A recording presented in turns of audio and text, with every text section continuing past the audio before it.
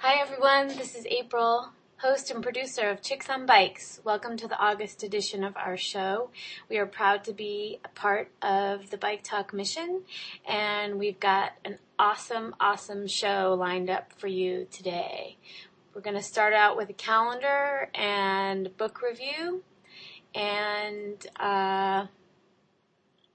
we're going to hear from our East Coast correspondent, Robin Bailenga, and I've got a couple other things in store. So hang on tight, and we'll be right back.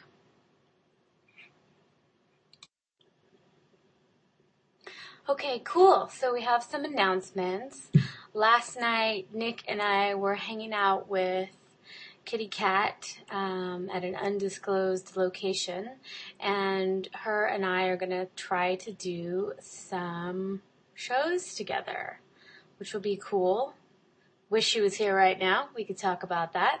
We had a lot of fun, and I think we have good energy, so she'll be reporting on what she's interested in, and I'll be reporting on what I'm interested in, and hopefully we'll definitely be able to mash up our styles and get some groovy content for you guys.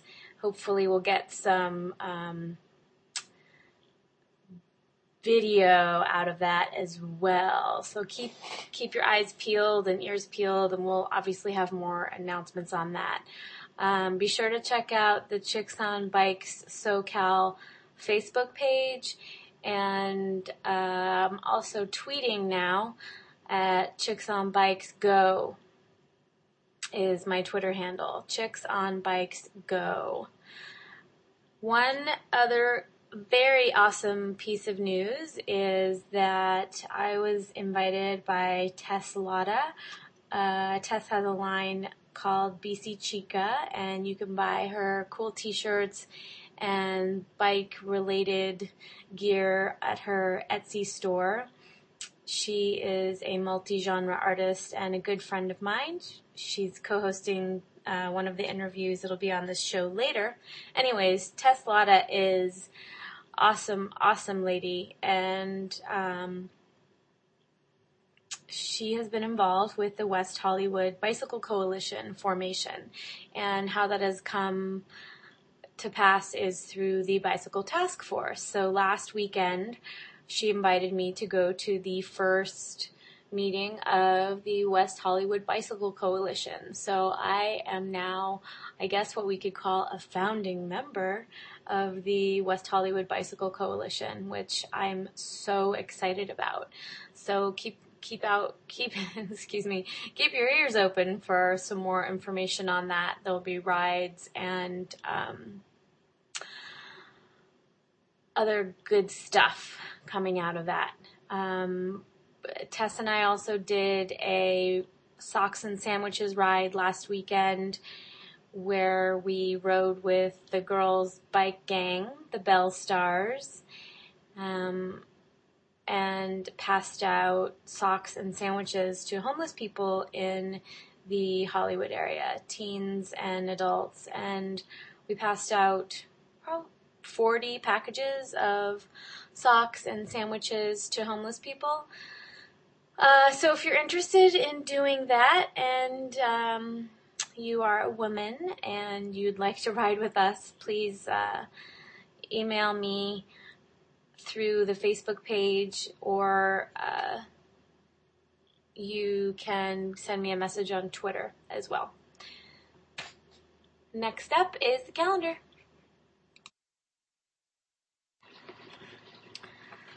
Okay, I'm going to read the calendar now. This is a mixture of events that I have handpicked, and I constantly solicit for call for events via the Facebook page. You can also send them to me on Twitter.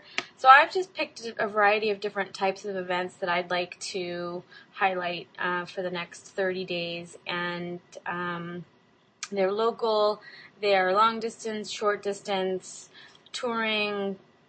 I just try to pick a little bit of everything because I like to ride my bike in many different fashions. So here we go. These are not in any order. The classic climb of the Sierra is Monday, August 29th to Friday, September 2nd. So that's coming up. That's in Bishop. It's a touring event, 5 days, 280 miles. This is focused on climbing. So the climbs in this area range from 8 to 22 miles, with grades averaging 6 to 8% and sections of 9 to 17%. Each day we offer one main climb with an optional second climb. So it says, don't let the mileage fool you. These are big climbs. So if you wanted to get some beautiful California desert and craggy peaks in towards the end of the summer and work on your climbing, here you go. This ride is for you. The phone number is 714-267-4591. The next ride I want to tell you about is the Emigrant Trails Bike Ride, and that's out of Sonoma, California. It's also a touring event, Friday, September 9th to Sunday, September 11th. It is 3 days of cycling, camping, and fun. And what else does it say? 2 nights of camping at the KOA, delicious catered meals, different route options, themed rest stops, and you get an official t-shirt. I believe there is some fundraising associated with this because all of the money goes to... Well, I'm going to give you guys the phone number because I don't know. So the number, if you're in Sonoma and you want to do this type of ride, is 916-444-5900. It is coming up. But that sounds like something fun to do over that 3-day stretch, September 9th, 10th, and 11th. Again, that's called the Emigrant Trails Bike Ride, and that's out of Sonoma. The next event is 1 day only, and it is sponsored by Audi. It's called the Audi Best Buddies Challenge, and it is in Carmel near Hearst Castle. It's a touring event as well, and they are going to offer you 162.35 or 15-mile bike ride down the majestic PCH, or a 3K walk, 5K run, led by, Olympic gold medalist Carl Lewis. That will be interesting. I would love to do that. That sounds like fun. So the number for that is 1-800-718-3536. And if anybody wants to go to that, let me know. Maybe we can plan a trip. Oh, actually, September 10th. I don't think I can go. But anyways, sorry about that. Okay, here's a big one. It's called the Southern Tier, Sunday, September 18th to Monday, November 21st. Those of you who wanted to get into doing some heavy-duty touring, here is an option for you. It leaves out of San Diego, and it goes all the way to St. Augustine, Florida.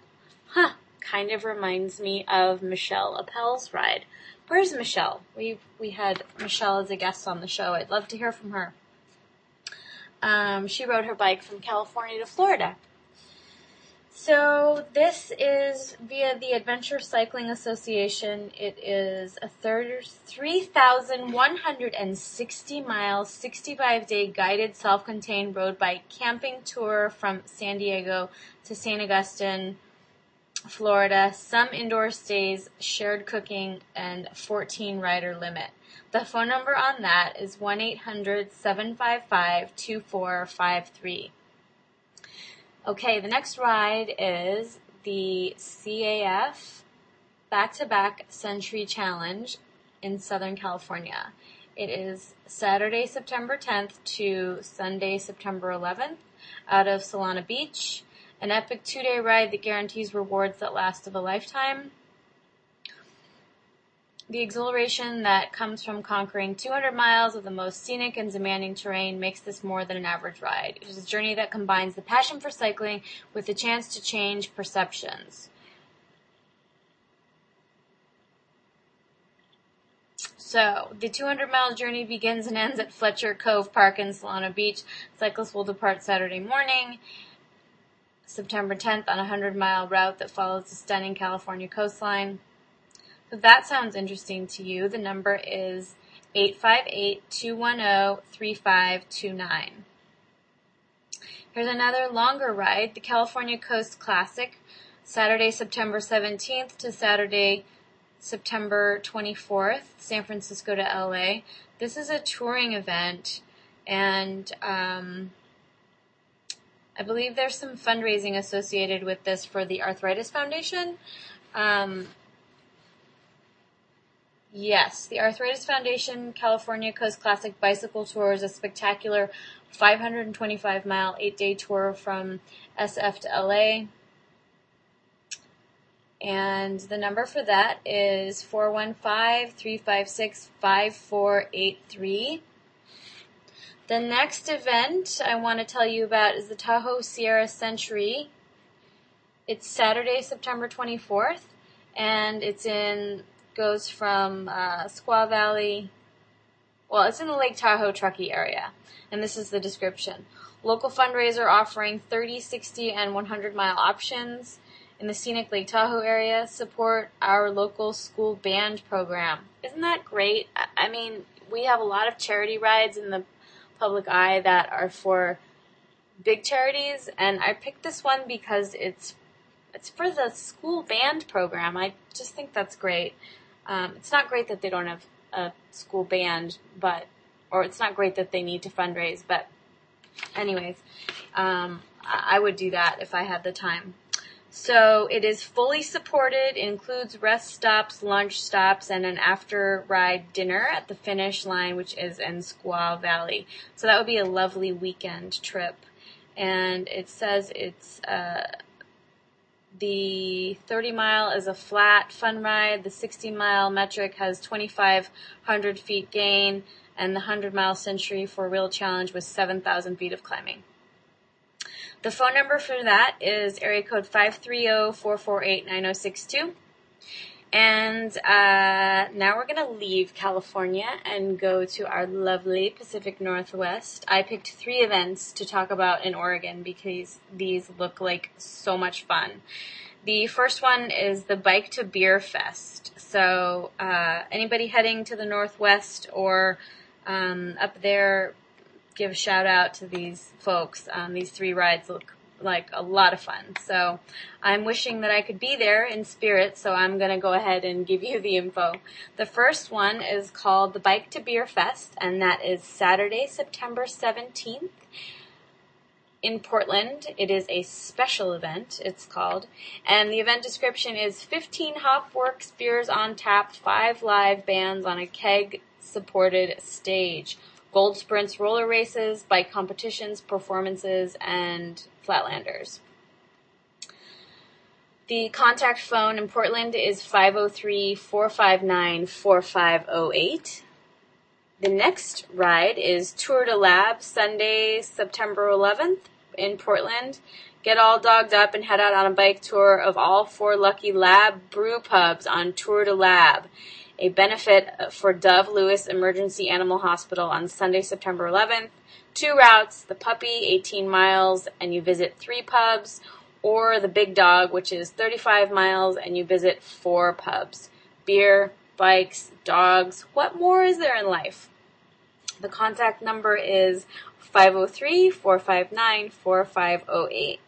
The final Oregonian ride I want to celebrate and give you the info on is called Bike the Rogue. It's also on the weekend of September 10th, Saturday, September 10th. Location is Gold Beach. It's a touring event, and the course starts at the Curry County Fairgrounds, and the 2 routes are 40 and 22 miles. There's a $35 entry fee. You get a shirt if you're one of the first entrants, and the phone number on that is 541-247-7246. I took a little side note, a month-long camping trip to Oregon the end of last summer, and these were the types of rides that I would have loved to go on. So if anybody's heading out of town, I'm just giving you some entertainment options. So, the local event that I want to highlight, which relates to our interview, this is the last event on the calendar, and then we'll get right into our interview for the show. Okay, Kelly Marie Martin, who we had the pleasure of interviewing this week, is doing a show at the Armory Center of the Arts, which is here in Pasadena, and that's on Raymond Avenue. The phone number is 626-792-5101. Kelly's exhibit is called Bike It, and it is portraits of my BC Pandia. BC Pandia literally means bike gang. And so Kelly uses a large format camera to celebrate riders in her bicycle gang with their bikes. And there are a lot of other activities surrounding this exhibit, so I'm going to let you guys go ahead and look on the Armory Center for the Arts website for more information.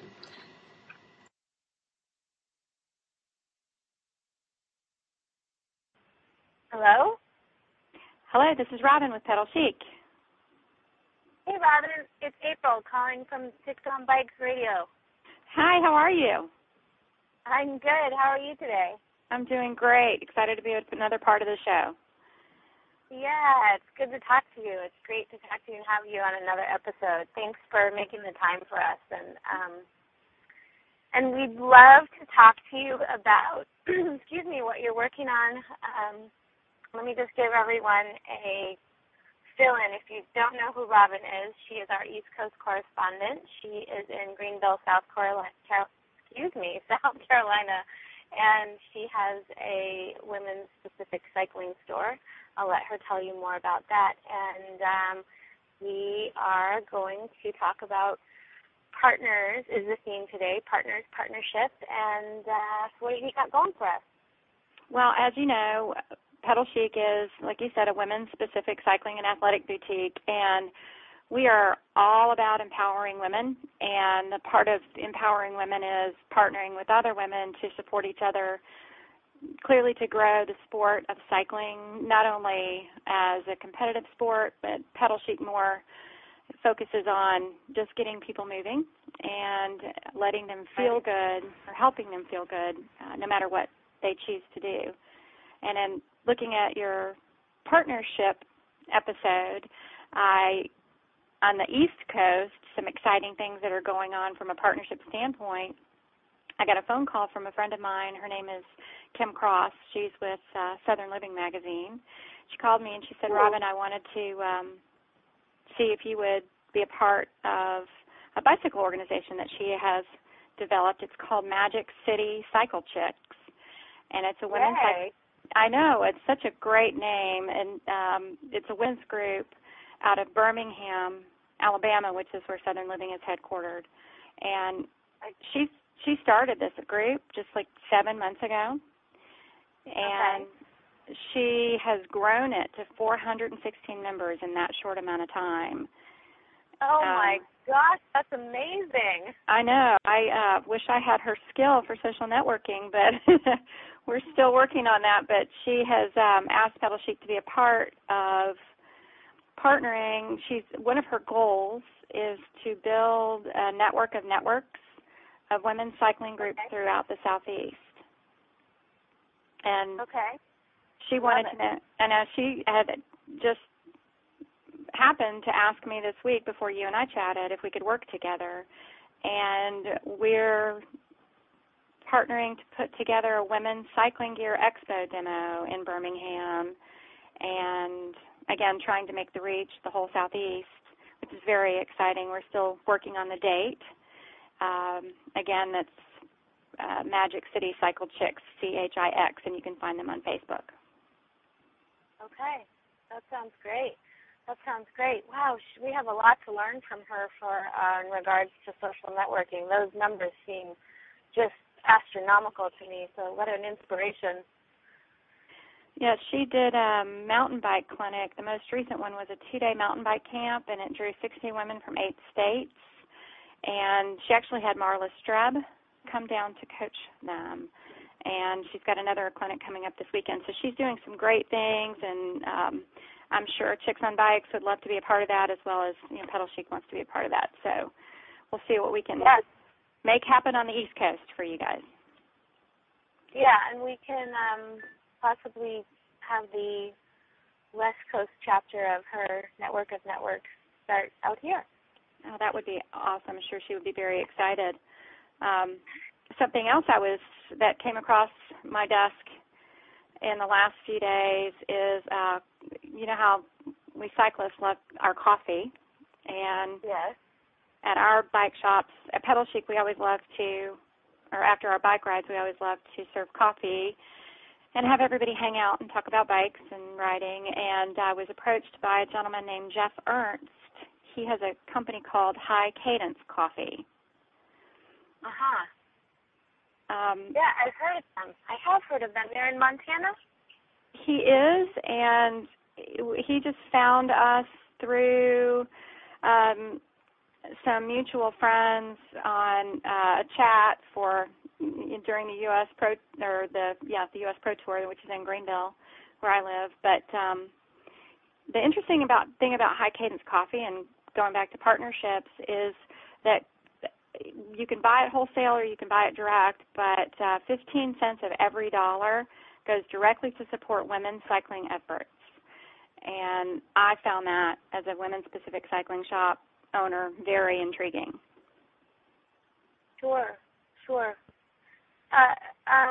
you carry a lot of products in the store that do give percentages to, or do you, I guess, let me rephrase that. Do you find that it's easy to find products to carry who give percentages to causes or empowerment or nonprofits?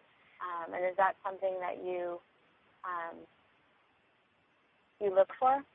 Well, also interestingly enough, I am working with a company in Greenville called Times2, and we are working on a concept of something that Pedal Chic can do to contribute. And their basis is, when you buy one, it's like the Tom McCann brand of shoes. When you buy one product, another product. When you buy a pair of shoes from them, a pair of shoes is given to a third world country. Right, the one, yeah. Right. So we're working on a relationship now where when you buy, let's say, a bicycle from us, then a trike will be donated or something. We're still working on the details, but a lot of what I see that's already in the works is environmentally friendly, whether or not, how the bottles are produced. Not a whole lot of donations. This is one of the first real donations I've seen specifically to women's cycling. Okay. And are they female-owned and operated, do you know? They have a female partner, the Times2, but the High Cadence Coffee is not. Interesting. And so they just must have a soft spot for women's cycling, and do they see, or is this just part of their business model? Do they support, does High Cadence Coffee, do you know if they support other cycling subgroups, or I don't want to call women a subgroup, but do they support other? From what I'm seeing is that they support individual athletes and coaches, and they're focusing on the increased awareness and breaking down of the intimidation of the sport through events and scholarships. So I would assume, not having asked him if he was interested in or involved in any other genres, I would assume that he has a specific interest in women. I haven't investigated it that far. Okay. Wow, well, that sounds like an amazing partnership, and I can't wait to hear more about it. I'm interested in this High Cadence Coffee brand. Well, they have some coffee on the way to me, and I will let you know exactly what I think the next time you ask. That sounds wonderful. And so what about partnerships, and how do you think that women benefit from working together? And have you been able to use cycling as as a camaraderie or bonding activity and extend that into your business, or do you see them as linked?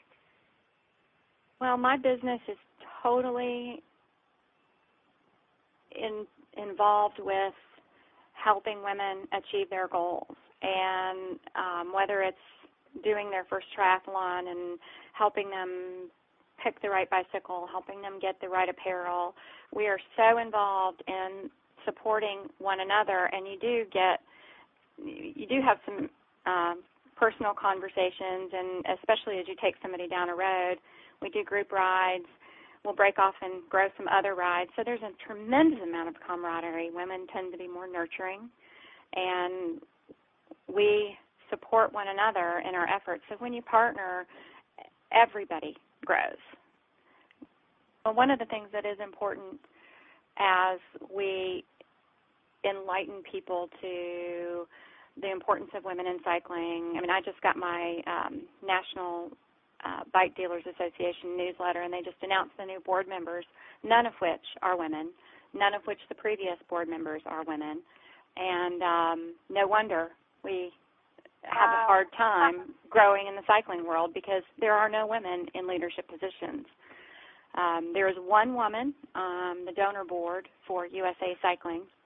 I have attempted to get in touch with her, but I have not heard from her yet. So it will be interesting to see the support that we get from other women, because when we do support each other, again, we grow. We get more done together. Yes, absolutely. Absolutely. I mean, look what Kim's done in just a short amount of time. Right. 400 riders. That's amazing. Yeah, it is. Yeah. I look forward to meeting her soon. I'm sorry? She has a Facebook page for the Magic City Riding Chicks. It's Magic City Riding Chicks. Oh, wait, hold on. Let me get that exact address for you. I'm sorry. Magic City Cycle Chicks. And Chicks Magic is spelled, City Cycle Chicks. Yeah, CHIX. Okay, great. All right. I will link that page to the Chicks on Bikes SoCal page, and we can all be connected through our social media. Absolutely, and like Pedal Chic on Facebook for your listeners too, and see what we can do together to grow. Yes, that sounds great, and I will be constantly linking back to our page so we can people can find you if they're traveling to across the U.S. and need some support. Anything going on locally that you wanted to talk about? Well, we have this weekend, we are clearly gearing up for fall. We're excited to go to Interbike and see what else is new out there and get a chance to meet some new women. And this weekend, Pedal Chic is participating in the Upstate Women's Show, so we are a part of this growing phenomenon of women in business and just having a good time. But as far as the cycle world, there's a Team Diva cycling camp that some friends of ours do. And if you'll hold on a moment. That sounds like fun. Yes, it's get me the information, and I'm happy to post it on our page if you'd like. Total Cyclist Diva Camp. And great. They do a fall Diva Camp, and it sells out really, really quickly, but it's October 13th through 16th in Newcastle, Virginia. And they had their last camp in Beaufort, South Carolina, and apparently did so well that they were asked to do a fall camp. And they have gone from 12 attendees to 20, and they did announce their camp on Bicycle Radio recently, and they've got pro cyclist Kelly Benjamin of Calavita and Chris Monteleone of Kenda on their coaching team, which is very exciting from a racing perspective. Jordana is involved in creating Diva gear, and camp is, as they say, bigger and better, but it's called, again, the Total Cyclist Fall Diva Camp. And if you're interested, you can go to Pedal Chic and go to our Facebook page and ask me or let me know, and I'll put you in touch with the right people. That sounds great. Wonderful. Wonderful. All right. Well, thanks for taking the time out to connect today. And we love partnering with you, and really excited to go to Interbike. Well, I guess we're going to be going to Interbike before the next episode. Absolutely we are, and we are going to have so much fun and connect with so many great women. Yes, we are. All right, my dear. Well, you have a wonderful day, and I will talk to you soon. Okay, thank you so much. Good luck with Bye. all of your events this weekend. Bye. Next up is the interview with Kelly Marie Martin and Jen Hoffer. Can't wait. Welcome, everyone, to our very special interview of the month. Thank you all for being here. This is April Lemley, host of Chicks on Bikes. The theme of this August show is partners. And everyone can feel free to touch on that if you like, but I think we're already doing that because we're squeezing 4 of us here into the studio. Guests for tonight are, we're happy to have Tess Latta again in the studio as Chicks on Bikes guest co-host. Tess is a multi-genre artist, writer, indie crafter, and cycling blogger. Jen Hoffer is poet, translator, social justice interpreter, teacher, knitter, bookmaker, and public letter writer, as well as member and co-founder of the City of Angels Ladies Bicycling Association, a.k.a. the Whirly Girls. And Kelly Marie Martin is a multi-genre artist and longtime cook and first ever paid employee of the Bicycle Kitchen, as well as a member of the City of Angels Ladies Bicycling Association, the Whirly Girls. And we have Dave, as our engineer. Hey, Dave. Hey. Hi, Dave. Cool. This is Tess, and I also want to add, because we'll be talking about this, Kelly's current showing of photography, Bike It, Portraits of My BC Pandia, is on view at the Armory Center for the Arts in Pasadena. Definitely get on the website for the Armory and find out details. The collection is also captured in a book of the same title, published in 2009. Jen recently finished installing a large-scale piece called Roads to California at the Center for Land Use Interpretation in Utah. So we'll definitely be touching on that, those 2 projects as well. So I think what we're going to open with is sort of your bicycling history, both of you, and we'll circle back into advocacy. And, my hooking into the sort of idea of the show with talking about gendered spaces for sure, but and fluid ideas of gender for sure. So why don't you start, Kelly? Tell us a little bit about your cycling history, when you got into cycling and. Well, I'm first of all, thanks so much for inviting us to come and be on the show. It's exciting to be here. But then to just start with that. I've been a cycling commuter my entire life. I grew up without a car. My folks neither one of them had their driver's license, and then my dad got his driver's license when I was 16. So he had basically had his driver's license for a year when he was teaching me how to drive a car, and that didn't last very long.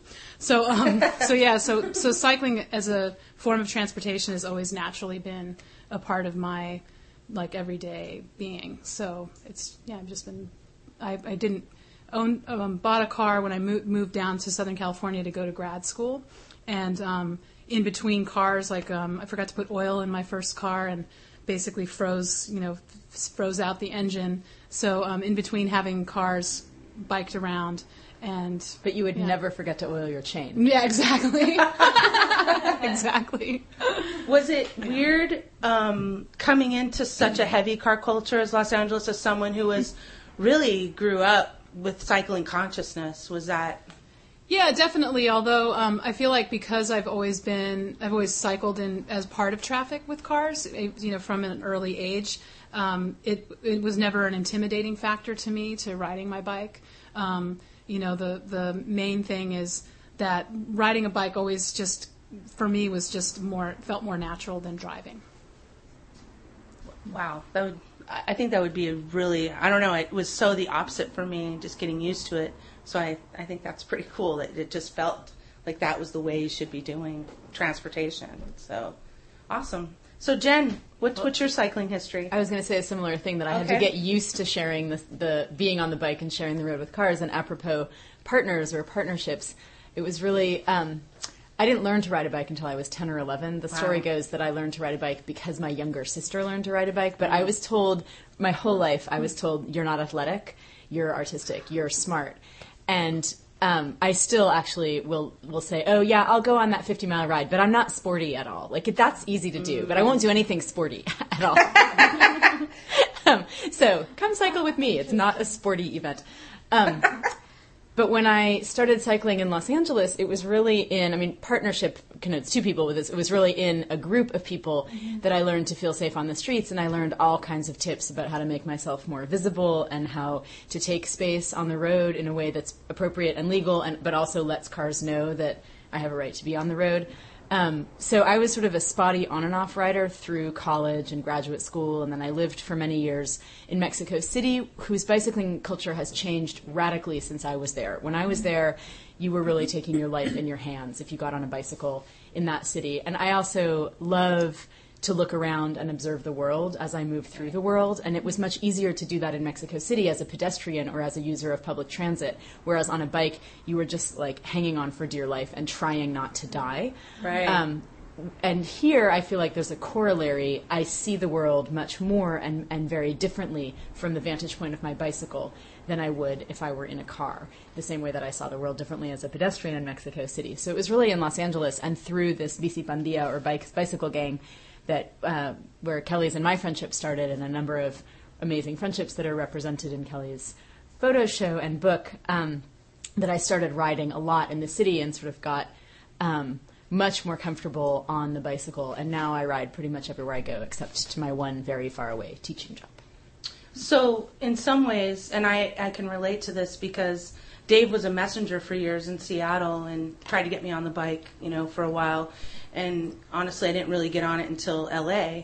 And I can relate to what you're saying about the group rides and groups of cyclists being important to sort of your process on the bike and learning how to handle it and learning about that. And I'm wondering, you said something about not seeing it as sort of athletic or yourself as athletic. Did that myth change for you as you began to ride the bike? I mean, I don't know, you were sort of saying you still sort of use a caveat of it's not really athletic, even though I just rode 50 miles. But, no, I don't see myself as athletic. I see anything I do as not athletic. Okay. So if I've ridden 50 miles, then riding 50 miles is not athletic. Like, to me, a sport is knitting. I'm holding up, for you radio listeners, I'm holding up my knitting, which I brought here in my pannier. Yeah. Well, it's actually, I knit these little wristbands that are perfect for bicycling because they actually keep you really warm, but they don't get in the way of anything. But yeah, that's my favorite sports, are knitting and playing pool. Awesome. There was something else that you said, and I'm interested to hear both of you talk about it, and anytime just push me away if you have anything to say, April, but which she will, is the idea of, you were saying that you saw the world differently. What perception did cycling give you? Kelly, what perception has cycling give you? How's it open that perception up and seeing the world differently? Well, one of the first times that the Whirly Girls kind of bonded was over this art show that Neela was putting on in Highland Park, where they invited the Whirly Girls to create these kind of yellow bikes, from Amsterdam or Austin that would go between this gallery show, that multi-gallery show. And so we were working out of the bicycle kitchen, and we were working on these bikes and decorating them and naming them, and then we wrote a manifesto as to be included in the catalog of the show. And the one thing that we talked about was the bicycle site. That bicycle site allows the city to slow down and open up in ways that you can't see or perceive in a car. Right. And, it definitely, shifts your perception, and as a cyclist makes you defensively proud of your city because there's such a, stereotype of LA as a car-centric place, and Hollywood, and, that sort of then masks, which to me Hollywood also kind of reads, white Brad Pitt, Angelina Jolie Right, sort of exactly. stars. And so it masks the concept that LA is very multicultural, very diverse, rich in neighborhoods that have different sights and sounds. And so, yeah, we kind of coined the term in that manifesto of bike sight. Yeah. So it's almost like the bike becomes a location for this community awareness in some ways. You know what I mean? It's like, it sounds like, I feel similarly, it's given me that perspective. I always loved LA, but I love it more now, Yeah, exactly. you know, by bicycle. So similarly, yeah. Well, I was just going to say, it's not just a community awareness, it's a spatial awareness so that things that might zip by at 40 miles an hour. Right. I mean, I normally ride between 12 and 14 miles an hour on my bicycle. That's pretty slow, and I'm stopping at lights. And so I know which mini market has a mural of a piece of watermelon that is the same size as the Virgen de Guadalupe because I ride past it. Or I know which taqueria has a mural of an entire cow in a tortilla and an entire pig in a tortilla. That's awesome. I have no idea what they're trying to imply with that. And I have not eaten there. I am an omnivore, but I've not eaten there. But it also, I mean, I was noticing this actually because I was thinking about this interview and what some of the things I might want to talk about. But as we rode here, we were stopped at a really busy corner. San Vicente just past Fairfax, and there were two buses that passed us. And I noticed really specific things about the people who got off the buses. So I feel like it's not just spatial awareness of the geography of the city and the details and observations that you can be attentive to as you ride, but also noticing people, and people say hi to you all the time when you're on a bike, and I make an effort to smile at people or say hi to other cyclists, but also to public transit riders or to people waiting to cross the street or whatever. So it's this sense, and those might be completely fleeting interactions. Like I'll probably never see that guy again who got off the bus. The tall, super tall guy. Yeah. Yeah. Yeah. Well, I think... Oh, no, just to piggyback on that, I was having this conversation with someone I was riding with recently where I came to the conclusion of, or just opened up the conversation of, I feel like I'm more alive when I'm riding my bike. Period. I'm just more alive. Yeah. And I think it does sort of foster this sense of community. You're making contact with people. And that's one thing for me is I'm totally a people person, gather people around me all the time, and I like being able to have that connection. So I think that that's also a really important aspect of it, that you're hitting on, like seeing the world differently. And I remember when I interviewed Ben for the Clamor article, Ben Guzman, and one of the things he said was... My handsome husband. Yes, Kelly's handsome husband. Incidentally, a founder of the Bicycle Kitchen. And he was saying that, you know, LA is so rad. It has everything that you want, and the worst part of it is that you got to get in your car to get around. And he said cycling just completely changes that relationship to the city, and that's exactly what you both are talking about. And, you know... I think it's partly, though, also, I mean, I was thinking while you were talking to us about cycling as a social activity and cycling as a community-oriented action, and it is that for me very much, and it also guarantees I cannot arrive somewhere in a bad mood if I've biked to get there.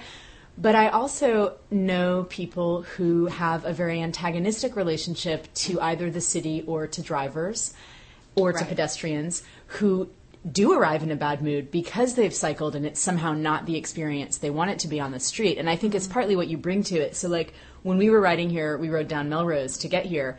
And that's not a particularly wide street. It's not a route that I normally would choose to take because I feel a little bit crowded on that road. But we just took the right lane. The two of us were riding side by side and chatting as we rode.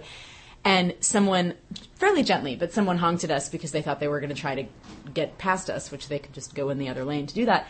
And instead of turning around and giving them the finger, which a lot of cyclists would do, Kelly turned around and gave them a huge smile and a wave. And so I think it's also partly sort of constitutionally what you bring to that experience makes it like that moment. I mean, the person kind of chuckled and like end of story. But I think if we had both turned around and been like, you know, screw you for honking at us, we would have gotten a pretty different reaction. This way, blah. And that kind of enters into the... Oh, no, I mean, it's just it's the context, right? The context through which we move through the world, and being joyful or being a pain in the rear is. And leaving, the way I try to think about it too is you're leaving an angry driver for another cyclist, and you're not doing anything about, and let's jump into this because I have this question later that I want to talk about, but here seems a good spot, about the cyclist, even though we'll talk about bicycle advocacy, but what I was going to say is, you both have been involved in bicycle advocacy, but what about the everyday cyclist who's not maybe involved in advocacy organizations?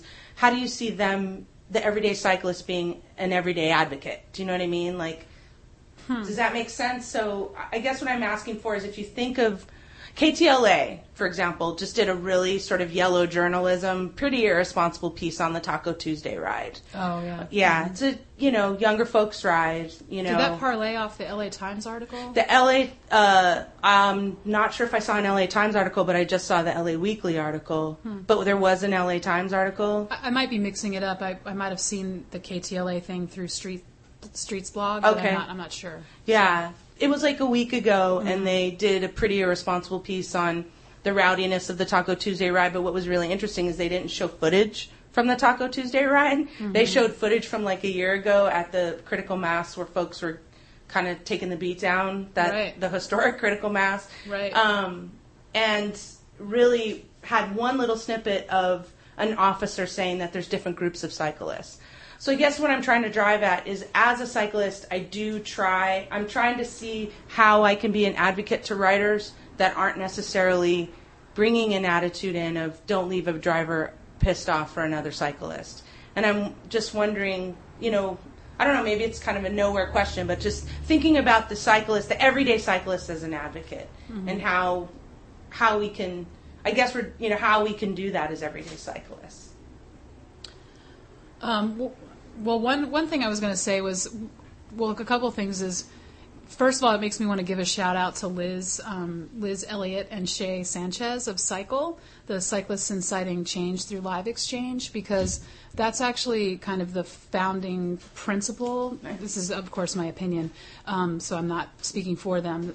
An observation that's kind of the founding principle of what their education practice is about. It's a nonprofit organization that they have like a blog online, but then there's also all these programs that they offer, everything from teaching an adult who's never learned to ride a bicycle to do these urban expedition rides. And they're one of their guiding tenets is that how can you relieve the barrier to someone who wants to start riding a bike but is afraid, by saying, if what you want to do to get you out on your bike, if it's just to go to the Rite Aid that's like 5 blocks from your house, right, that's what you should do.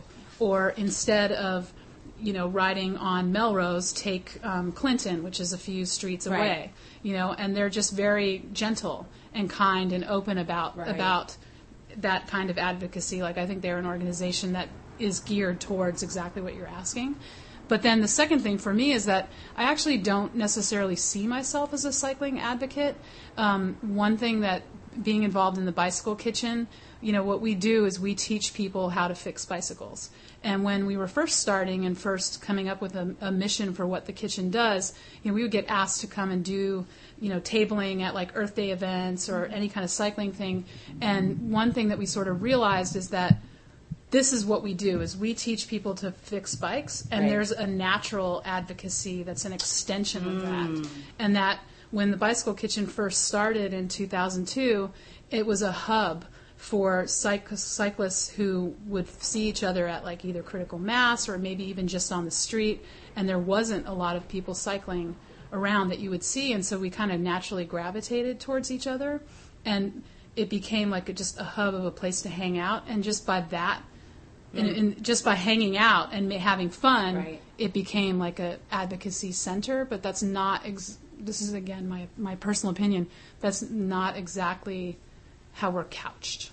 Right. Well, I think by educating someone, they become empowered, which would cause someone to be an advocate. I mean, you would think that people speak up more about something that they are competent within knowing how to do something. But I think it's also that I mean, I don't think this is overt with the Bicycle Kitchen or any of the other organizations that we've worked with or the groups that we've ridden with, but the idea that in the absence of any belief that the institutionalized systems could ever work for you, because if you are not white or not male or not upper class or not educated or not literate or et cetera, or queer or et cetera, right. It's very unlikely that the systems of privilege will suddenly turn around and decide that they're going to respect your dignity as a human being. So that kind of individual, what Cycle does in terms of empowering people to feel safe on the streets in whatever they want to do as a cyclist, whether that's going to the Rite Aid 5 blocks away or going to Leo Carrillo State Park 50 miles away. Right. Or at the Bicycle Kitchen, empowering you to know how to fix your own brakes if you need to fix your brakes or whatever it is the thing that you want to do there.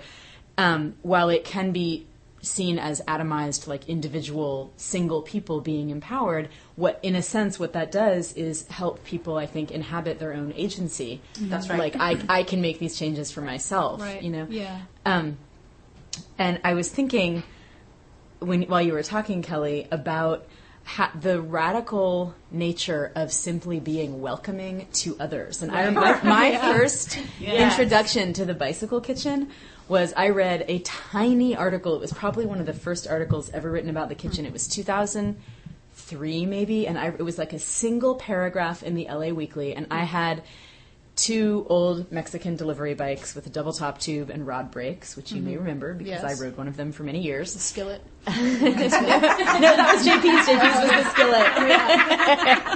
I can't take credit for riding a bike called the Skillet. That wasn't me. Awesome. But those bikes did weigh more than half my weight. And I'm not a small person. But I read that article and my immediate reaction was, I really want to but there was like something wrong with one of the brakes.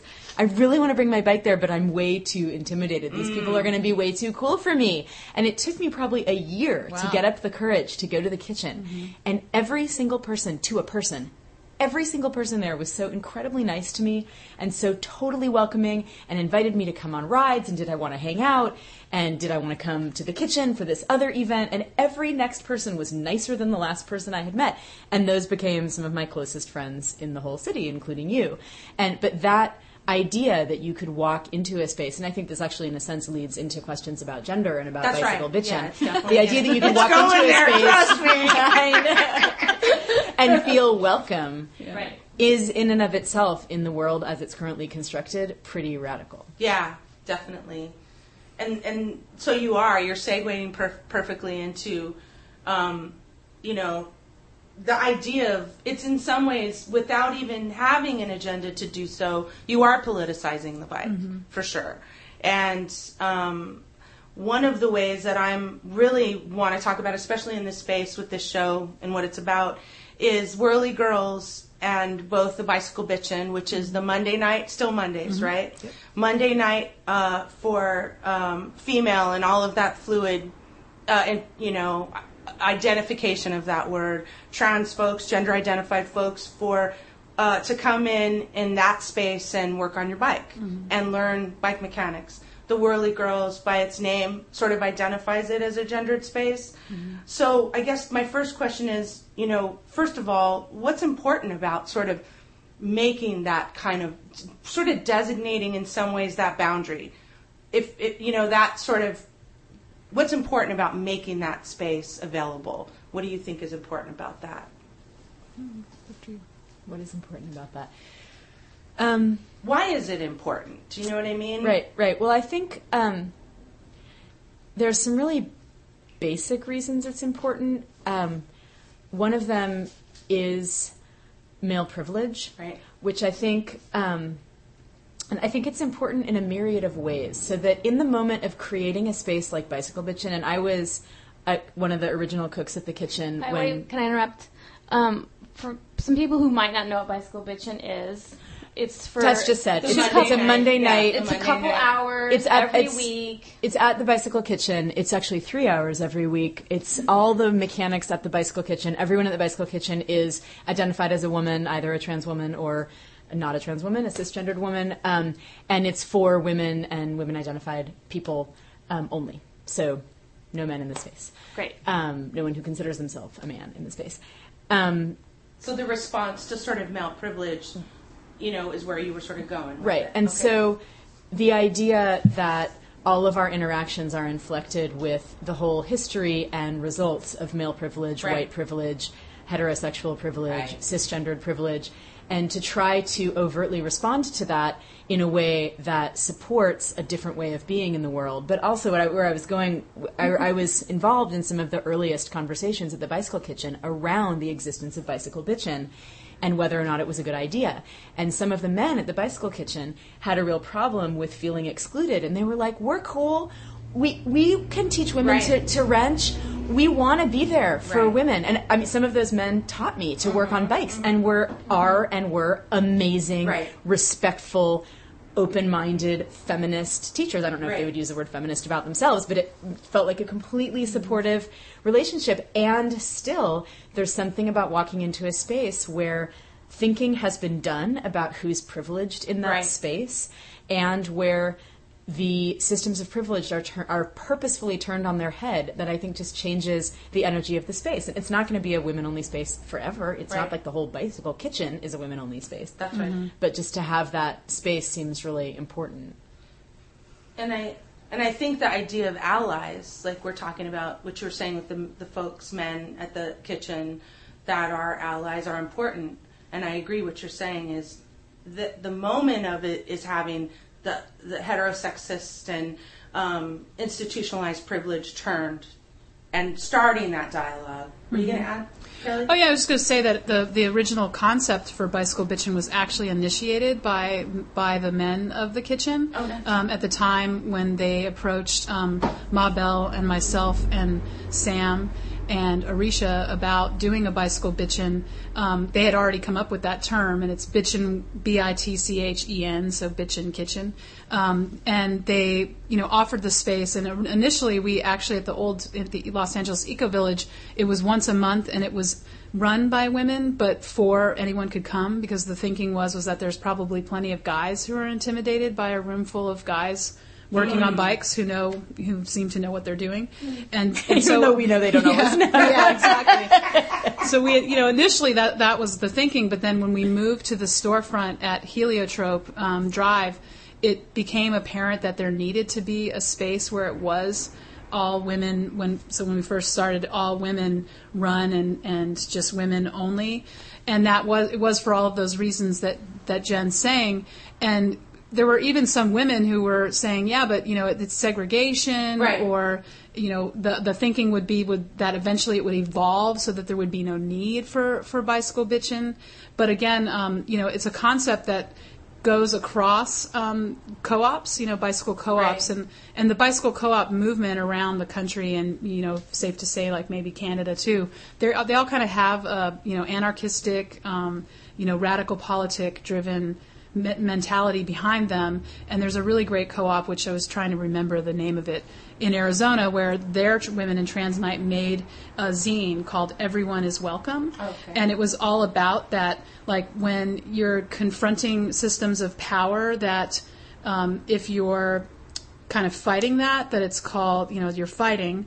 But if you are creating a space, you're actually organizing. And so that what the idea is that what you're allowing what you're allowing women to do and trans to do is to dismantle those systems of power by offering this. Because another argument that sometimes comes up is like, well, what if, if we had like just blacks only nights, like that would be like, Jim Crow or segregation. And the whole thinking is, well, if there were African American riders who came into the space that said, hey, we feel like we would like to have a space, then of course, you would say, sure, why not? And in fact, one night, for a while there was a solid intention to make one night just Spanish speaking only. Wow. For those same sort of reasons. But it's all about, whether or not there are the people to staff the space.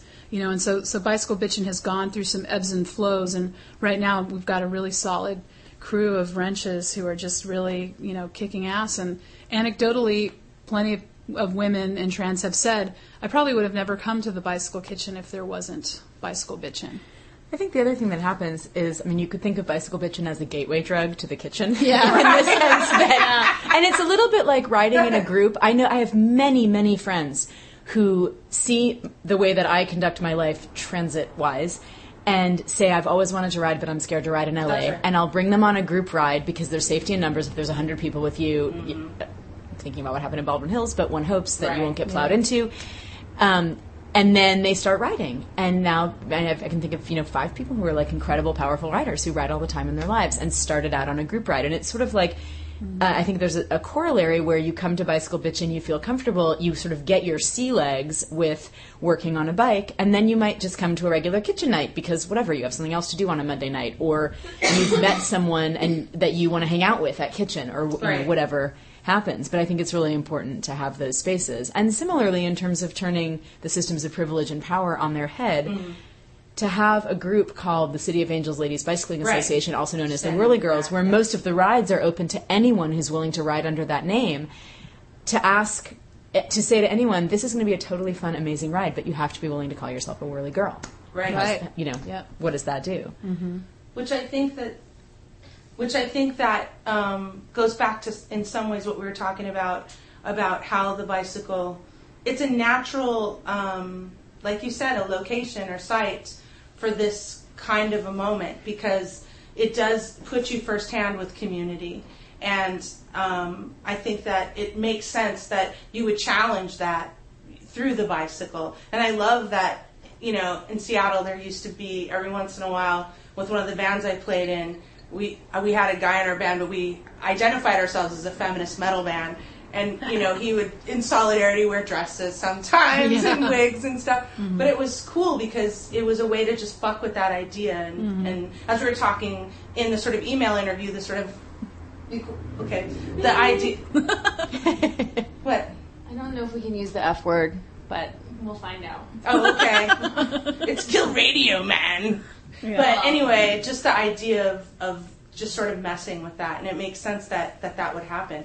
So you have actually seen, I'm sure, but I guess I want to, maybe is there an way, you have seen women sort of come out and trans folks or whoever wants to come into the bitchin' or the kitchen, come out feeling strong and powerful around the bicycle. That's definitely been a moment that's happened for you over the years repeatedly. Oh, definitely. With it. Yeah. Yes.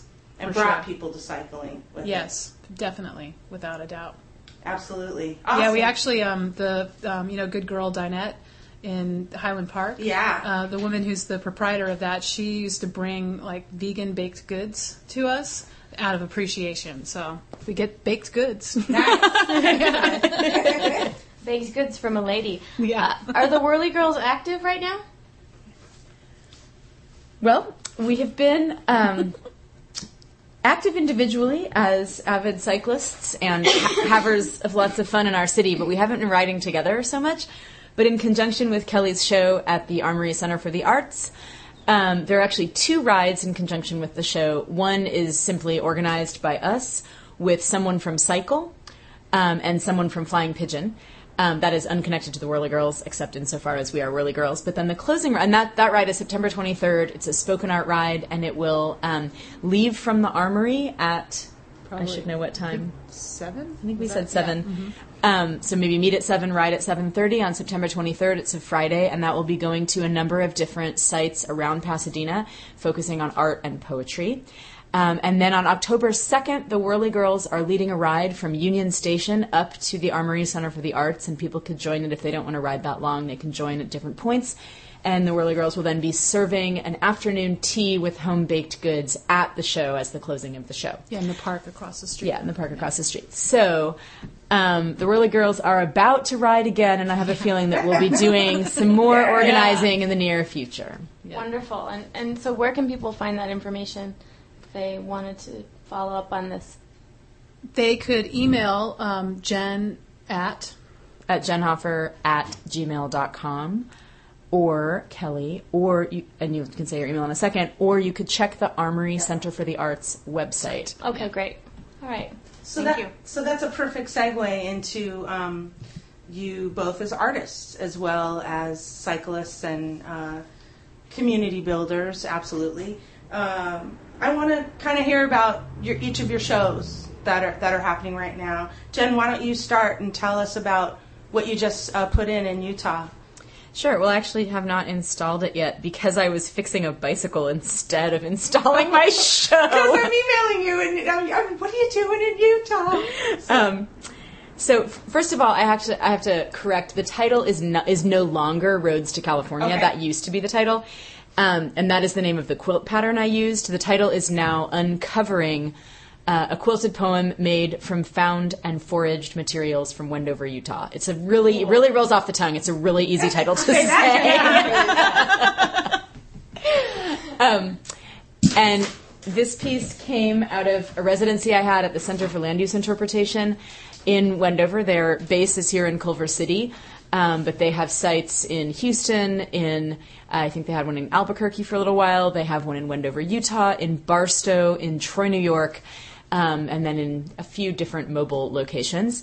And I, as a poet, as any good poet, I became completely disillusioned with writing. Ah, girl, I'm with you. I know. And I love to craft. I love to make handmade books and knit things. And I started making quilted poems where I would take paper, almost as sort of an exercise in natural history. I would either go thrifting or go dumpster diving and find paper materials and then make them into quilt patterns. So in Wendover, I asked a number of local folks to donate materials. I had a drop box at the public library, and I also went door to door to a number of businesses.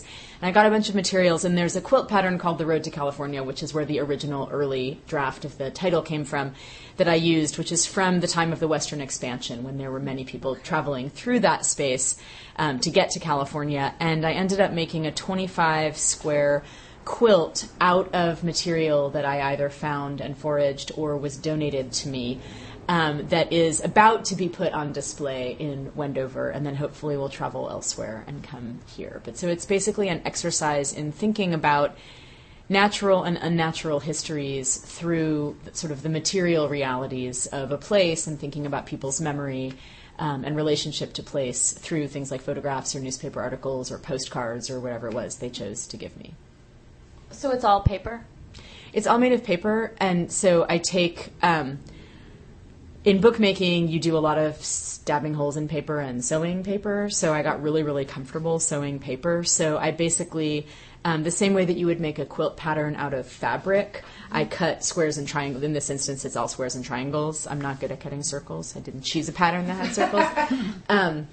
And then would sew the paper pieces onto a paper base. So it's basically, and this in a sense is why the project is titled Uncovering, and I have a number of quilts under the name Uncovering, and then they all have specific subtitles, and the idea is that whereas a traditional quilt might be used to cover you and to keep you warm and sort of give a sense of home, these quilts are uncoverings in the sense that a poem can be an uncovering in the ways that it helps us to think more attentively about language and about how power works in language and the relationship of the transmission of information to the political realities that we experience. Can I ask why you picked the quilt?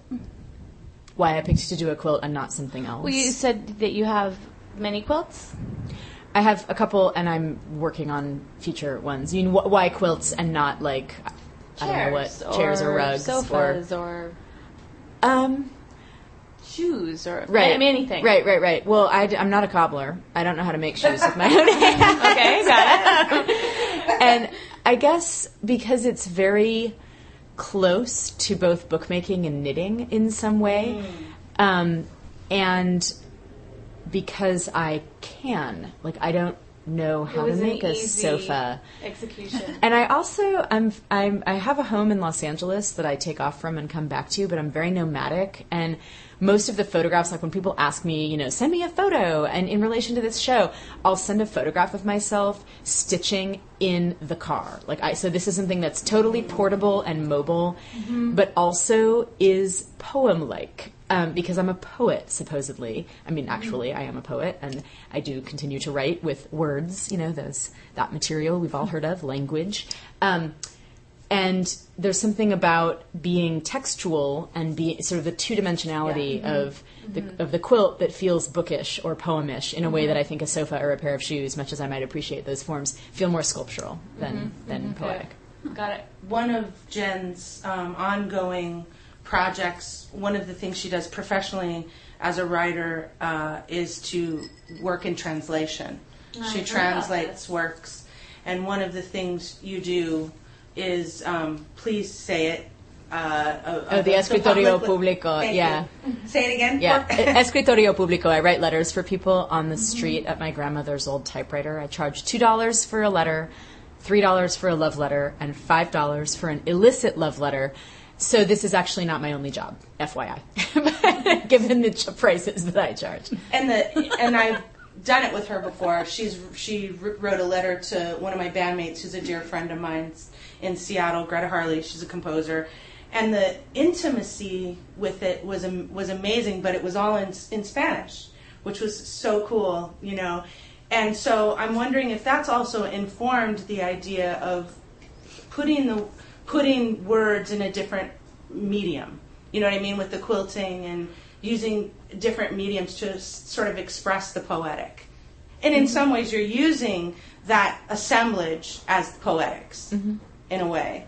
Well, I think all the time about the transfer of meaning from one space or mode to another, whether that's from one language, Spanish, to another language, English, which are two totally different modes and ways of understanding the world, or just to think about how we translate what we perceive and what we think about into a piece of art or a piece of writing or something we cook or whatever. I mean, there's sort of an element of transfer in that. But I also think the word intimacy is important. I mean, there's something very intimate about what we think like a quilt. There's something about that very domestic about that. And also the link. I mean, the other thing to think about for me anyway, like why a quilt and not a sofa, is sort of a very overt, on my part, desire to engage in quote unquote women's work. Wow. Yeah, I was going to say it's like it's craft, you know, and that it connects really quickly to knitting, which you do all the time. So, which I'm doing now. Actually, I'm knitting as we speak. Yeah. And it's a modern translation of quilting too. And I think that I'm really interested to hear you talk more about this.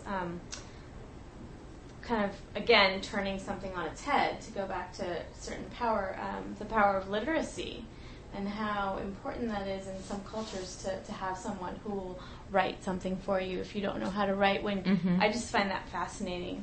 People can make it to the end of their life and they don't know how to write, but they do know how to speak. Yeah, I used to teach in spaces where underserved kids were orally literate, but they couldn't write. And it was really interesting to watch that moment when they were sort of taking that, what they did have, and translate that. And I can understand that process of translation. Well, I had also a really interesting experience, and then I would actually love to hear Kelly talk about her work. But in terms of literacy, I mean, one of the other things I think I'm responding to, both with the Escritorio Público project and with the quilting project, or with bookmaking and knitting, is how many people find poetry incomprehensible. And I'm sure, Tess, you have experienced this as well. People go, "What do you do?" And I'll say, "I'm a poet," and they'll just give me this totally blank look, or they'll overtly say, "Oh, I hate poetry." And I'm like, this does not happen to my musician friends, right? Like, you don't say, "Oh, I'm a musician." "Oh, I hate music." You know, this never happens. But I got really tired of being like, well, this is really meaningful to me, and this way of making work and experiencing other people's work has radicalized my thinking, but it obviously doesn't function that way for very many other people, and it's not necessarily about the numbers of people. But I had a fascinating experience. One of the people who donated paper materials to me in Wendover is one of the owners of the hardware store in Wendover, who's become friends. They've become friends of mine. And she loves the Quilted Poem Project and totally gets it, like, instantaneously. And she's a person who's more comfortable in Spanish than English, and I don't know much about her education, but I can't imagine she has, living in Wendover, not a ton of experience interacting with different art forms. Right. But she totally gets the quilt. We had a fantastic conversation about it. She asked to see one of my poems, and I showed it to her, and it was really, really hard for her to find a way in to my approach to using language, even though I was showing her a collage cut-up poem that's actually not that different, in a sense, from these quilt pieces. But there's something about making work that can be legible to all different kinds of people, that doesn't have a sense, and this relates directly, I think, to what we try to do in the bicycling community, that doesn't have a sense of exclusivity to it. Yeah. Right. Yeah. Right. That it really Because is it is for that everyone.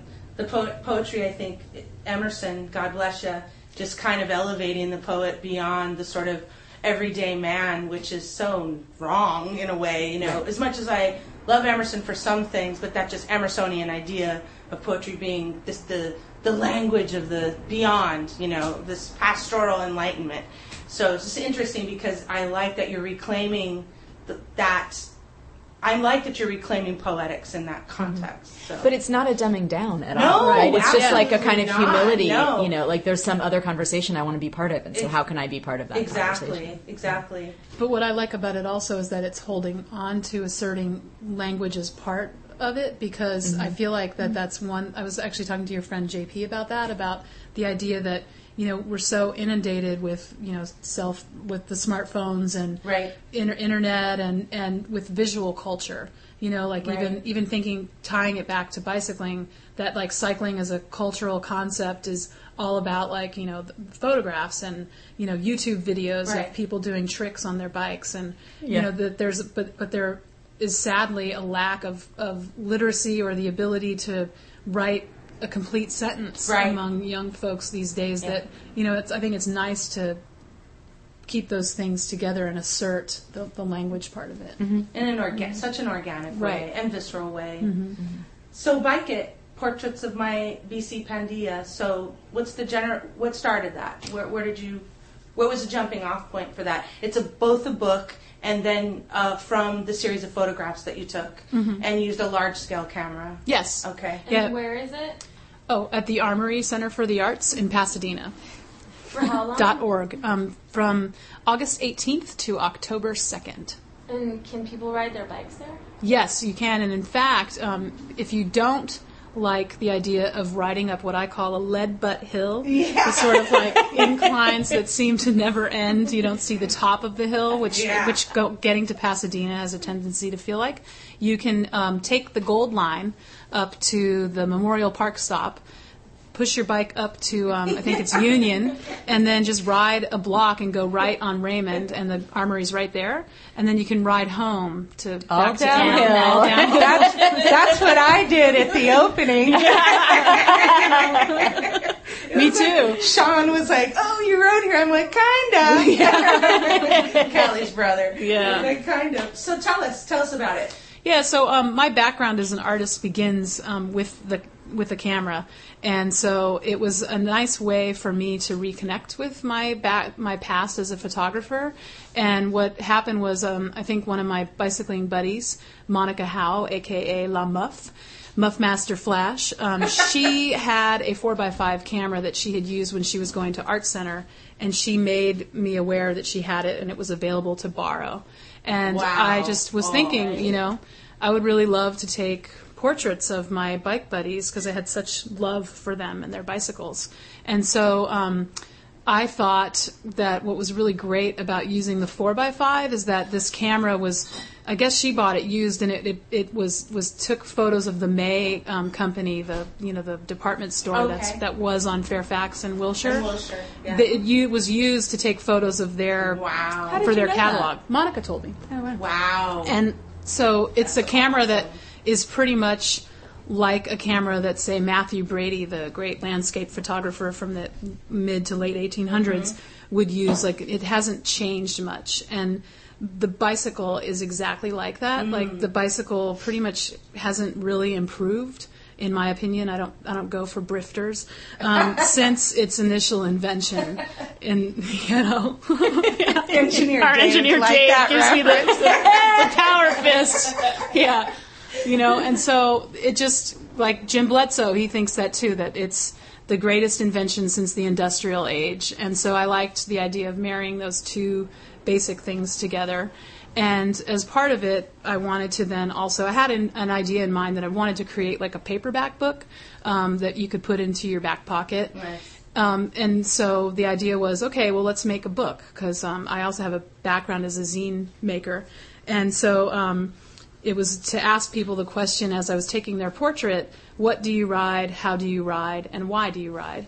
And so I had to nag people to get those great answers that they gave me, sending me via email. And so then, I tried soliciting publishers for the book and wasn't really having much luck. Like, I sort of think it was kind of the misfortune of timing in a way. It was just before bicycle culture as a concept was a big get-rich-quick scheme. And so, so I ended up self-publishing it through Lulu.com. And what I really wanted... It is still available. Yeah, where it's still available, Lulu.com. I'm going to set it up so you can say something and get a little discount. But, and then I really wanted for the project to have a show of the photos all together. And I was fortunate enough to be part of a couple of really great shows with some of the photos, like the show that was at the Craft and Folk Art Museum, the Solar Ovens show that the Journal of Aesthetics and Protest put on. So that was in the early genesis of the project. And then I exhibited a couple of poster-sized images for a bicycle film festival, Joyride show, which is where I met you. Where I met you. Yeah, exactly, where I met Tess. And so what ended up happening was that Irene Satsos, who is a program director at the, or gallery, misspeaking her title, I have to figure that out. She at the Armory, she and I had worked together on a show at Lace called Civic Matters.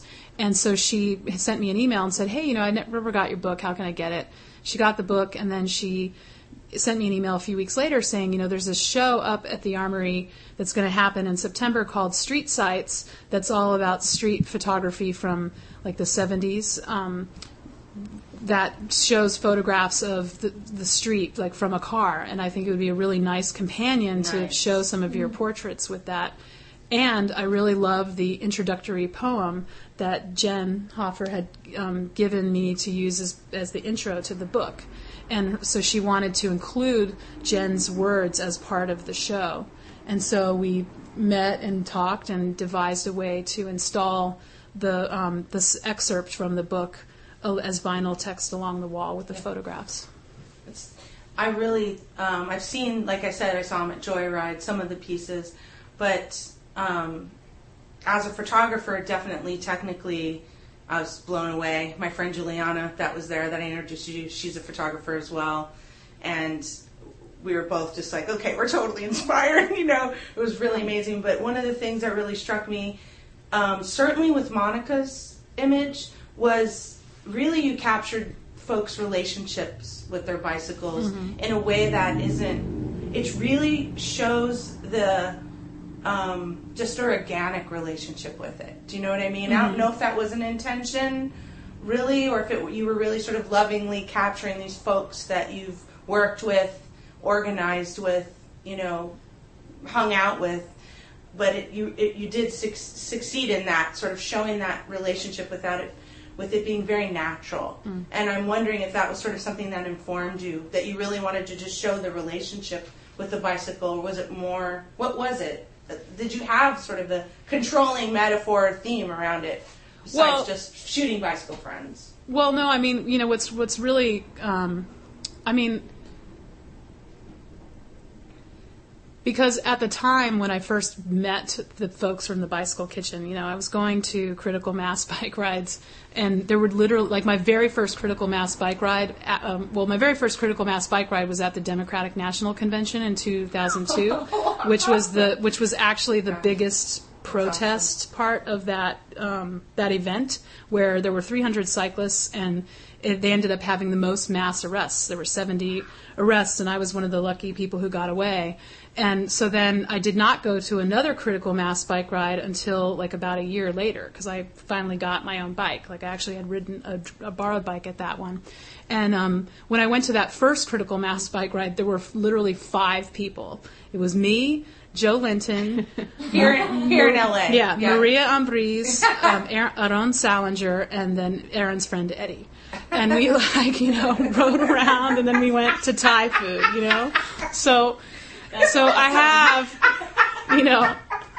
it's kind of funny. Awesome. It's funny. Is that like a critical masslet? Yeah, I know. A critical masita. Little mass. Yeah, that's mass. Awesome. That's great. Little mass. So I mean, and then that's how I met Liz and Shay, was on Critical Mass bike rides. That's how I met DJ Chicken Leather, Randy Metz, the downtown LA cycling messengers. And so I have this huge love for these folks. That's where it comes from. You can definitely see it in the photos for sure.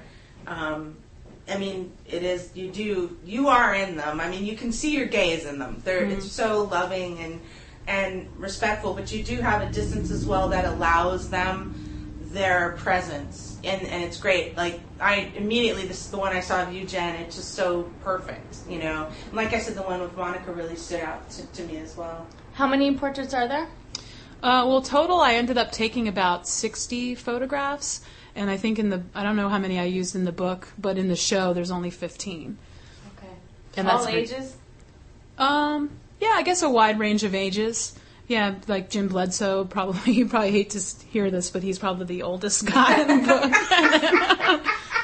And I think youngest, probably not younger than your mid-20s, So. When I was a kid, I was involved in, we had a family friend who was a photographer, and she did a book on families, portraits of families, all different kinds of families. And hilariously, my family, I have 2 parents who are heterosexual and are actually still married now, 40 years later or whatever. And then I have a sister, so there's 2.2, I don't know where the 0.2 kids is, but there was 2 kids and 2 parents who are married, who are straight. And we were the quote-unquote normal family. My family is like the least normal family you could possibly imagine in terms of personality. Yeah. But she did this really interesting project where 11 years after the other families were totally rainbow families, like, whatever number of parents, whatever number of kids, foster kids, like everything you could possibly imagine under the rubric of family. 11 years later, she took portraits of the same families. And it would be really interesting. One of the things we were talking about in the show at the opening, looking around at these photographs, was how much has changed in our lives since then. How many people under 3 years of age would be in these photographs now if you retook the photographs, for instance, or it just all different kinds of changes. It was interesting because I've known a few of the folks for maybe a couple years, and it was interesting to see, JP and folks, God, everyone looks so young, and it was interesting to see when you were reading, Jen, from people's statements, and you're asking one of the women that was in it if she still felt the same way,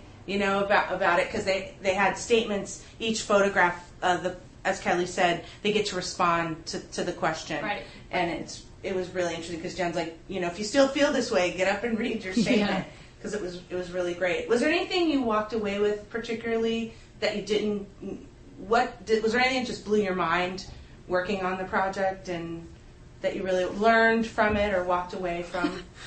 Yeah, I think what what blew my mind was how much things have changed with photography. That embarking on a 4x5 photo project was really financially, that's why it took me a few years to finish the project, and just the idea that it's pretty easy to self-publish a book in this digital age, and how great that was to have that access, but how difficult it was to figure out how to get a 4x5 negative digitized, because to get a drum scan was really, of 60 negatives, was really financially out of my reach.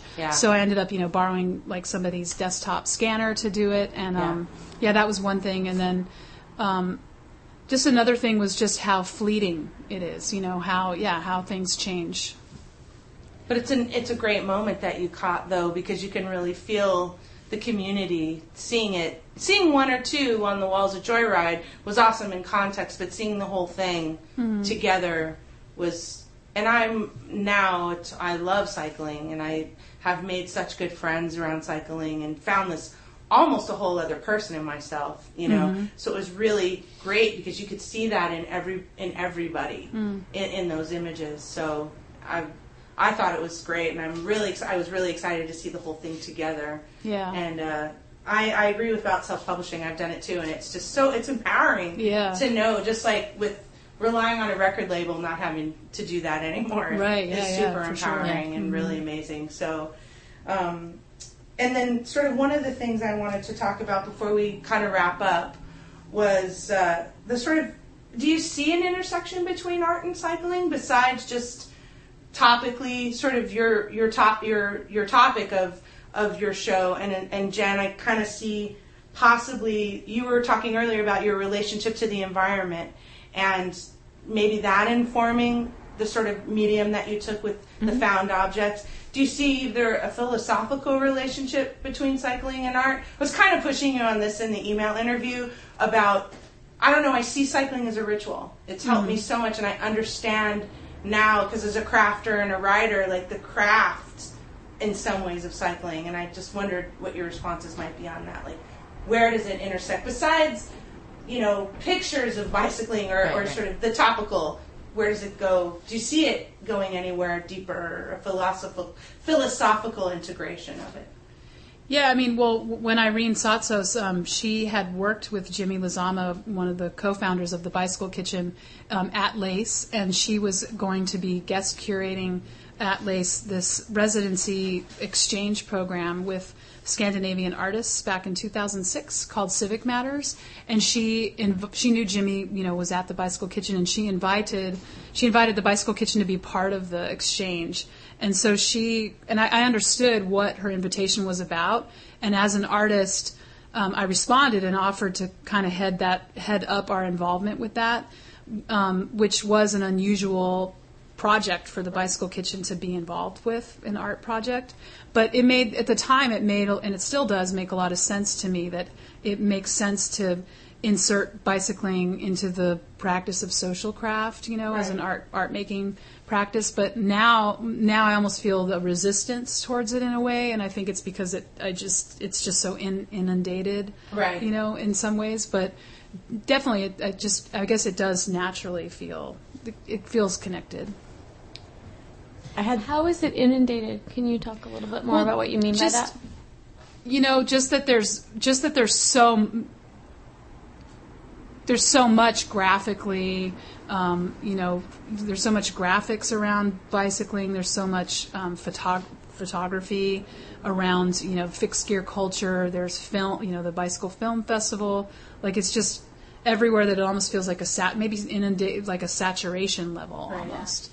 That it's just, and like naturally assumptive in a way that now seems to me less politicized than it was earlier, maybe. Right. So it's lost in power. This is just maybe my own personal opinion. But I have friends, old school cyclists, messengers, artists, who feel somewhat similarly. I felt that way with the 90s alternative music scene. Yeah. I was playing in it, helped build it, then saw it get completely trashed, by the industry. Consumer. But I think it's about consumerism in an industry, less than being about art and cycling, because I think about what it felt like to be queer 20 years ago, and for instance, what it felt like to go to Pride when I was in my late teens growing up in the Bay Area. I don't go to Pride in San Francisco anymore. I mean, I might if I were there. I'm not there. But it's become so much more commercialized than it used to be. And I mean, and also just sort of like the gay or lesbian person seen as the subject of advertising, like which didn't used to exist at all. And it's like that's like some sad collateral damage of becoming sort of more accepted in the world, is that then you get advertised to or something. So I see it more as that. But I was going to respond to your question. Unfortunately, I had 3 responses, of which I can now only remember 2, which always happens to me. But one is that for me, the quality of attention and of noticing that comes from art making and that comes from bicycling, I remember the third one, I knew I would, is almost exactly the same, even though the activities are totally different. So in that sense, if art is less the product we make and more the approach we take to things, then cycling is art. I also do my best thinking either in the shower or on the bike. I'm not usually on the bike. In the shower. Totally. Although that could be not cool. in Los Angeles. Yeah, exactly. Sounds like a subject for bike porn. I know. So that's for the triple X. CHIXXX on bikes. Bike porn. But so in that sense, it is art practice, because anything I can do to help myself think through the problems and challenges I find in my work, I want to do more of. So I often think, don't get up from the computer. You need to sit there until the work is done. And if I just get up and get on the bike for even half an hour, it's much, but somehow every day I forget that that's the case. And I try to force myself to stay at the computer. It's like so stupid. And then the third thing, I actually wanted to mention this, but way before when we were talking about sort of people's negative reaction to being a poet, and connected to sort of my feeling like, the Bicycle Kitchen people were going to be too cool for me. I couldn't go there. And there was a while I was completely sure that I was way too dorky for people at the Bicycle Kitchen, right? Like not sporty, nerdy. And it was amazing to me when people at the kitchen started asking about my work and expressing a desire to see my work. And I organized a couple of rides through the Whirly Girls that were poetry rides where I would write something specific. I would organize a ride around a text and write a text for the ride. Cool. One, for instance, went to 6 different Exxon stations, and it was against the war in Iraq. And it was a war. I mean, a poem about the war and about oil and about Exxon's involvement, sort of peripherally in the capitalistic reasons that war even exists. And there were like 50 people on that ride, and I couldn't believe that people were. I thought, we're gonna stop at the gas station and I'll read my poems and everybody's gonna be like off daydreaming or drinking a beer or whatever, and people totally listened and were interested. And so that idea that you can bring your whole self into whatever space you're in, whether that's the Bicycle Kitchen or a bicycle ride with the Whirly Girls or any other group, was really amazing to me. And the bicycle forces you to bring your whole self to it. Yeah. It does. Mm-hmm. Yeah. Absolutely. Yeah, and something I wanted to respond to with that was that idea that I guess that's what I'm reacting against, is that to me, I sort of actually say this to the volunteers of the Bicycle Kitchen because it's a constantly changing group of folks, is that, you tend to talk about the Bicycle Kitchen as a third person, but that the reality is that it's a very now space. Like the space is what it is because it's happening now, and that's the whole thing about cycling, is that it's a very visceral now experience.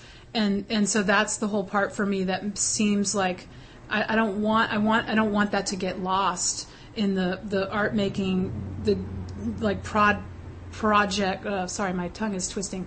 Products that are being made, that it's just ending at this product that then we have to consume. Right. Where it's like instead of consuming a poster of a bicycle or a graphic or a photograph, I'd much rather be out with my friends riding my bike. Right. Which is part of why we organized rides around Kelly's show, and we hope that all you listeners out there in Radioland will come with us. Yes. Yes. So I think that, do you have any kind of, we've confiscated so much space in your show. Are you? No, how are you doing? I'm great. I'm so excited and full up and just wonderfully ecstatic about everything we've talked about. It's been really a pleasure to share this conversation with all of you. So thanks. Thank you. Thank you both so much for doing this and hauling your bikes and selves all the way out from Highland Park and surrounding down here to Mid Wilshire and Little Ethiopia. Totally appreciate it, and being part of this. And this is a really cool thing April's doing, and creating this really widespread community really in a very short amount of time. Yeah, so great. We're really happy to have you and really appreciate it. Mm-hmm. So one of the things we just want to touch on before we go is info on both exhibits. So Jen, when can we sort of have, since we're here in California, will you be putting anything online or anything that we can look at it? Yes, there will be. There is an online zine out of Belgium called Alligator. Okay. I don't know its URL, but if you Googled Alligator Zine, I'm quite sure it would come up. Okay. And right now, this instant, you can see some of my daily news poems, which I make out of the front page of the newspaper every single day for a year. A week's worth of those poems are up there now, and then once I'm done documenting the installation of the quilted poem, that documentation and some pieces of the quilted poem will go up on that website. So unless you happen to be in Wendover, Utah... And when will there be an opening? Will there be... I don't know exactly. I'm going to install it definitely by mid-November. If not, if I have time to go there in September, I will. Okay. And it will be up for a year. So there will be something. Okay, cool.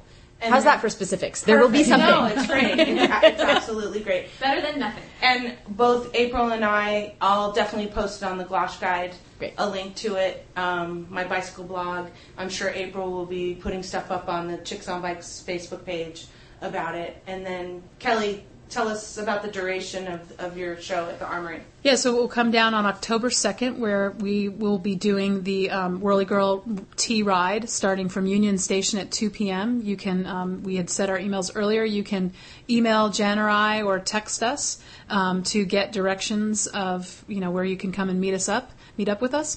And we, if you want to find out more information, you can go to the Armory Center for the Arts.org to find out. Okay. And then finally, how can people get involved with the Bicycle Kitchen if they're interested? Yeah, you should go check out the Bicycle Kitchen's fabulous website that was designed by Dylan Haley of Type Goes Here. The URL is www.bicyclekitchen.com. And if you are interested in becoming a cook, there's a volunteer page that gives you a bunch of info and an online form to fill out. And then you can just show up at the kitchen and say, hey, I'm here to shadow. Where's my shadow workbook? Awesome. And if you live in other neighborhoods and perhaps want to do something closer to home, just to say, Yeah. there are Microwave, right? 7 bicycle co-ops in the greater Los Angeles metropolitan area. Actually, Jen, if I may correct you, Please there are do. actually 14.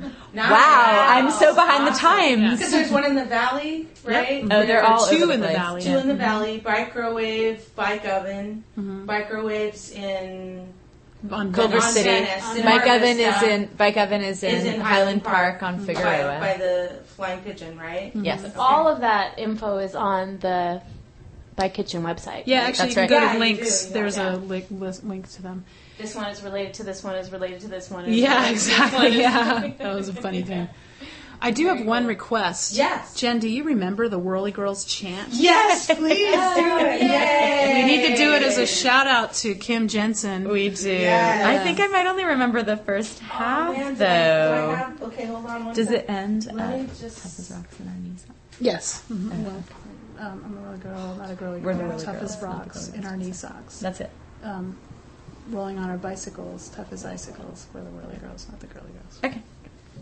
I can do that. Sadly, wait, why don't we teach it to April and Yeah, Tess, and then we can all do it. please So do. here's how it Okay, goes. cool. Okay, so follow along. It goes. We're the whirly girls, not the girly girls, tough as rocks in our knee socks, rolling on our bicycles, tough as icicles. We're the whirly girls, not the girly girls. So that's the whole chant, Okay. right? Let's do call and response.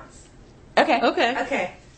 How would it go? Like we're the You two and then us. we're the whirly girls, Yeah, and not the and girly we're the- girls. Yeah. Or do you want to just do call and response? We're repeat going it? to repeat what you say. Okay. Okay. Exactly. This is our hazing. Yeah, exactly, exactly. As you can see, it's really, really scary. What's funny is I have to tell myself not to use, because I changed the chant for my cat Burl, so so instead I have to say, he doesn't wear knee socks. Your cat wears knee socks? Yeah, no, he doesn't wear knee socks. Yeah. Awesome. Okay. So do you want to do whole phrases or half phrases? Let's do Just whole one at a time, right? Okay. We're the whirly girls, We're the whirly girls, not the girly girls. not the girly girls. Tough as rocks Tough as rocks. in our knee socks. In our knee socks. Rolling on our bicycles. Rolling on our bicycles. Tough as icicles. Tough as icicles. We're the whirly girls, We're the whirly girls, not the girly girls. not the girly girls. Woo! Yay! Woo! All right. Well, April, thank you so much for letting me move in on your scene here and co-host. You're an I amazing appreciate it. co-host. Thank you, appreciate Tess. it. Thank you, Jen. Thank you both for inviting us. Thank you. And thanks to Engineer Dave. And Yes. thanks, Engineer Dave, and thanks, Kelly. And Yeah. Oh, yes. are we recording this? Awesome. Now for more beer. Yeah.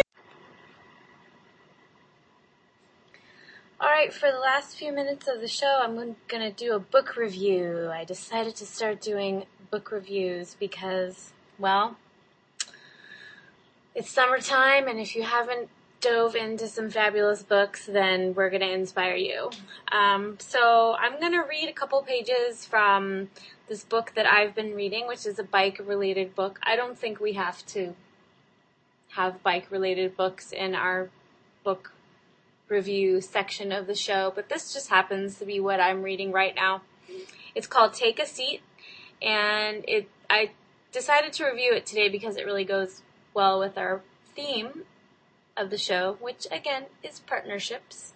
So Dominic Gill is the author, and Dominic is a mountain climber, award-winning videographer, adventurer, and pioneer in a new era of global exploration. In 2010, his film documenting the trip, which he recounts in this book, Take a Seat, won a special jury award at the Banff Film Festival. I'm reading from the back of the book. So, Dominic took his tandem bike to Prudhoe Bay, Alaska, and on June 16th, 2006, and by himself got on the bike and started his journey to Argentina, 20,000 miles. And he, the purpose was, the title of the book is Take a Seat. So the purpose of the journey was to fill the stoker seat on his tandem. And the whole book is about his encounters with people and his times of aloneness in the wilderness and his times of joy and hardship and pain, and everything that he encounters is really wonderfully captured in this book. I was just thinking the other day, I wonder if he wrote a journal, because the details in this book are so vivid. So anyways, again, the book is called Take a Seat. His name is Dominic Gill. He's actually doing this same journey again in Egypt. And here's a couple pages I'm going to read to you. By the time morning came at exactly 5:45 a.m., when the fluorescent tubes blinked on, I felt that while I had barely slept an hour, I had been close to being accepted among this bunch of men, who were rising indifferent to the fact that dawn was barely creeping in through the window. Putting their hats on, stretching and shuffling out, most would head out onto the street selling fruit, nuts, or trinkets for the day, making enough money to stay another night and hopefully take some back to their family in the country. I was, in comparison, impossibly rich, having no need to work and instead bumping Achilles is his bike, sleepily back down the step onto the street to head south into the jungle. I shall never forget that night in that dormitory, the simple, unquestioning, and straightforward way in which they treated me despite our differences. Any brave promises of joining me on the bike that I'd heard in the darkness the night before had, by the time we had all wiped sleep from our eyes, vanished. These people had to work. There was no time to have a play on a strange bicycle, other than perhaps a brief and wobbly circuit of the small courtyard before hefting a huge bundle of alfalfa or other produce and setting off for the day. The concept of international bicycle travel inconceivable. Playtime, I was increasingly beginning to realize, was not an option for these people. Hence, I rarely picked up a companion when I rolled through communities in the countryside. Fields needed plowing, corn dehusking, cows milking, children and the elderly caring for, none of which can be done easily from the uncomfortable back seat of a stranger's bicycle built for two. Alone I swept down roads flanked by mineral-rich volcanic soil, growing leafy crops, the rumble of the boiling river growing ever closer. My wheels rolled from tarmac onto soft black dirt, where only days before a volcanic eruption had triggered a mudslide that had carried the road down the hillside while people slept. Baños was a local tourist hotspot, the hot springs and volcanic attracting domestic tourists from the city as well as travelers like me. The only colonial main street was lined with sandwich boards advertising climbing trips, rafting adventures, or competitively priced pizza, all in English or something resembling it. Unlike Latacunga, I was unlikely to be able to afford a hostel here, and so fell back to my well-practiced Plan B. Hang out in the small square where Achilles would receive curious glances, and tourists and locals alike would come and talk to me, perhaps bringing with them an offer of accommodation of some kind. It worked, and on this occasion the Good Samaritan came in the form of Rodrigo, a local hotelier and textile shop owner who applauded my efforts before cycling with me up the hill out of the small town center. We arrived, not at his hotel, but at a house that lay empty and bare at the foot of the volcano, which was billowing fumes that mingled with the clouds brushing the tops of the deep, tangled forests above us. Rodrigo, a thick-set bald man with a friendly brown face, trustingly gave me the keys, and after I'd swept a thin layer of volcanic dust off the bare floorboards and shifted some broken old furniture, I laid out my mat and sleeping bag, occupying a house that had lain vacant for more than a year, since the threat of volcanic eruption left this part of the small city, being directly in the line of a mud or lava flow, largely empty. I spent 3 days walking in the valley from the thundering waterfalls deep in chasms where a permanent mist of water vapor encouraged vines and mosses to grow to the muddy slopes of the Tunguruha, whose crater puffed above me in the cloud.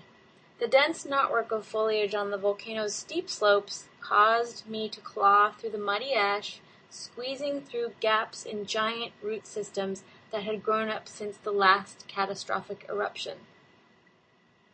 Rodrigo, obviously inspired by my unique journey, decided to abandon his family and join me as I journeyed through the jungles that nudged up against the foothills of the Andes. That's a great place to stop.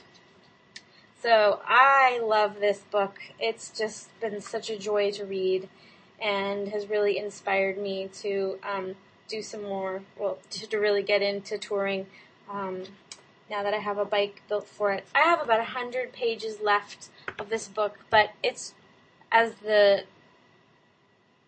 finish it, I'm reflecting on how this journey of self-discovery has had a profound impact on him, and he's continued to do this work. And he actually has used this concept of tandem cycling with people with terminal illness too. So again, amazing hero, Dominic Gill. Check him out. He's got a Facebook page called All Inclusive Adventure. And so that's the show for today. I hope you all have an amazing week, whatever you're up to. Please go ahead and follow us on Facebook and send me an email, april@chicksonbikesradio.com. And we have a new Twitter handle, Chicks on Bikes Go. Have a great day. Bye.